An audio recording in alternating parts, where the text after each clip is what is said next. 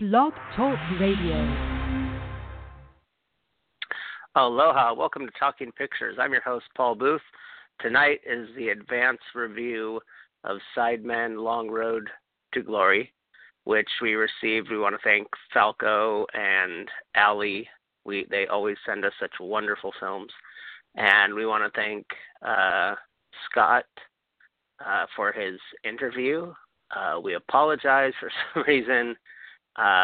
Occasionally, the studio we work with will pull an episode if they think there's a glitch or something to fix, and it's only happened twice, so this is very weird.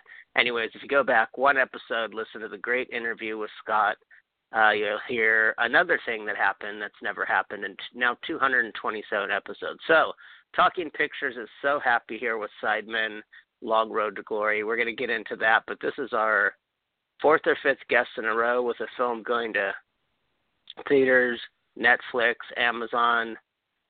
It is just so awesome. We are so thankful. We love all our guests the same, but it's a nice little thing here for the show, and we thank Scott for his time. Anyways, Sidemen Long Road to Glory. You got to go back and listen to the interview. When we're fortunate enough to have the review and the filmmaker, we couldn't be more thankful for that, and it happens very often, so we're grateful very often. So let's see. You like the blues, this is going to be your thing. If you are not into the blues, this is going to be the perfect way to jump into it, and believe me, you will be grateful. It will change your life. It will shake you up. It will give perspective, just like the movie. I'm going to start out by saying this movie is a gift from the movie and musical gods. Now, drop the religious connotation and all that stuff that's going on. I'm not being political. I believe there are musical gods and movie gods that bring you moments and understanding and things about yourself. This film was fantastic, and it's a fantastic film. If we were to go through all the adjectives, I'm not a critic. I just review films, and I've made films for 15 years. It's wonderful, well edited. You can feel the dedication of the director that put a decade into it.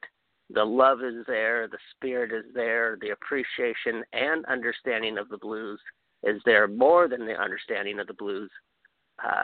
The blues is like a big tree. There's 100 different branches, and it all goes back to a root.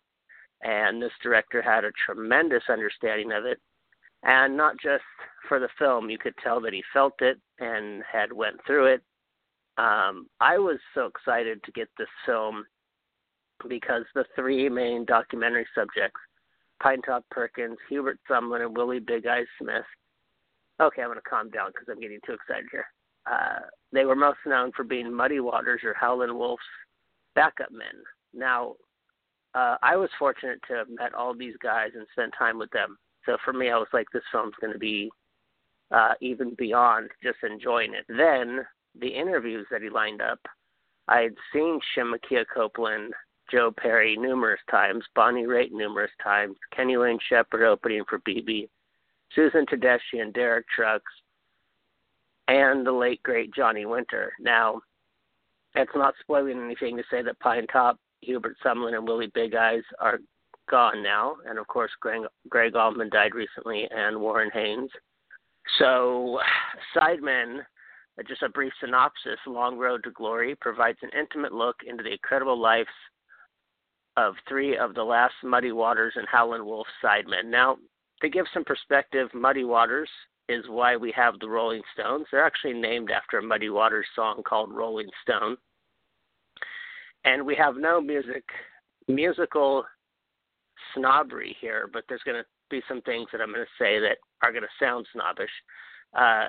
These guys, Hubert Sumlin, they influenced Jeff Beck, Eric Clapton, Led Zeppelin, The Doors, Santana, Clapton, sorry if I said that already, the Yardbirds, which gave us Jimmy Page, Jeff Beck, and Eric Clapton. I know Chuck Berry was in the mix. He gets most of the credit for creating rock and roll because he was sexy and more acceptable than Muddy to white America. Let's face it, there was a lot of racial bullshit in this mix. And so guys that sit there, take pop culture, take all your musical experience, take your record collection, and pull out Eric Clapton, pull out Carlos Santana, pull out Jeff Beck, pull out Led Zeppelin, and imagine life with none of those guys, because they all will say Howlin' Wolf or Hubert affected them. Stevie Ray Vaughan used to sit around in Antoine's in Austin and just sit around with Hubert Sumlin and play into the wee hours, just shooting the shit and playing guitar. So even if you're a Stevie Ray Vaughan fan, you are a Hubert Sumlin fan. If you like rock and roll, you're a Muddy fan, so that pretty much means anybody. I suggest you go back to him. Early Muddy is a little bit different for our ears because what we're used to and accustomed to, unless you're in your 50s or 60s or older. But this album, I have to suggest, it's not ruining anything. It's called Hard Again. It was one of Muddy's comebacks in the 70s, and it's got Johnny Winter, Pine Top, Johnny Winter, who I also was lucky enough to hang out with one time, Willie Big Eyes, James Cotton, who I also met one time at a show, and I'm sorry, I'm forgetting the other guy's name. I feel so bad. Bob Margolis, I think. That's really, I should have that written down. My apologies to you, Scott.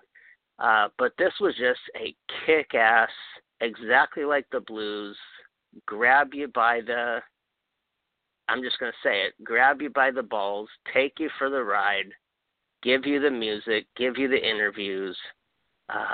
A movie that was influenced by The Last Waltz, Scorsese's wonderful documentary concert film shot at Bill Graham's Winterland.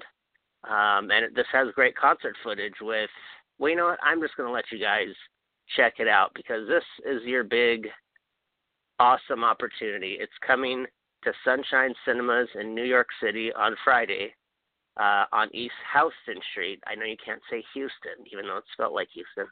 And I love my New York friends and our guests. And then in Los Angeles on August 25th at the Laemmle NoHo. Again, for all you LA people, don't go to Wilshire, don't go to Santa Monica, don't go to the other 4 Laemmles. Go to the Laemmle NoHo. Tell your buddies, again, there's 2 things here. You're either going to be a blues lover and you're going to get to go back and you're going to remember all the good shit, all the bad shit, and everything in between, or you're going to be someone who doesn't know the blues and you're going to be turned on and you're going to have an incredible ride of the good, bad, and the in-between. So I'm pumped up. I'm happy for Scott. Most of all, thank you for doing this for the blues, for doing this. Pine Top Perkins, Hubert Sumlin, Willie Big Eyes were such nice guys to invite me backstage and then invite me to a show they had the next night. Of course, I've never hung with Joe Perry. Shemekia Copeland I interviewed. Johnny Winter, that was so surreal, hanging out on his tour bus and discussing old guitarists and some mutual friends that I'm not going to mention.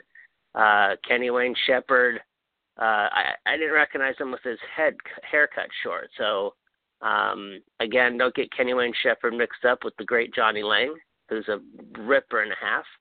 But I shall close this with, this is just awesome. Please take a chance to get out there the way you protect a museum, the way you protect paintings, the way you protect poetry.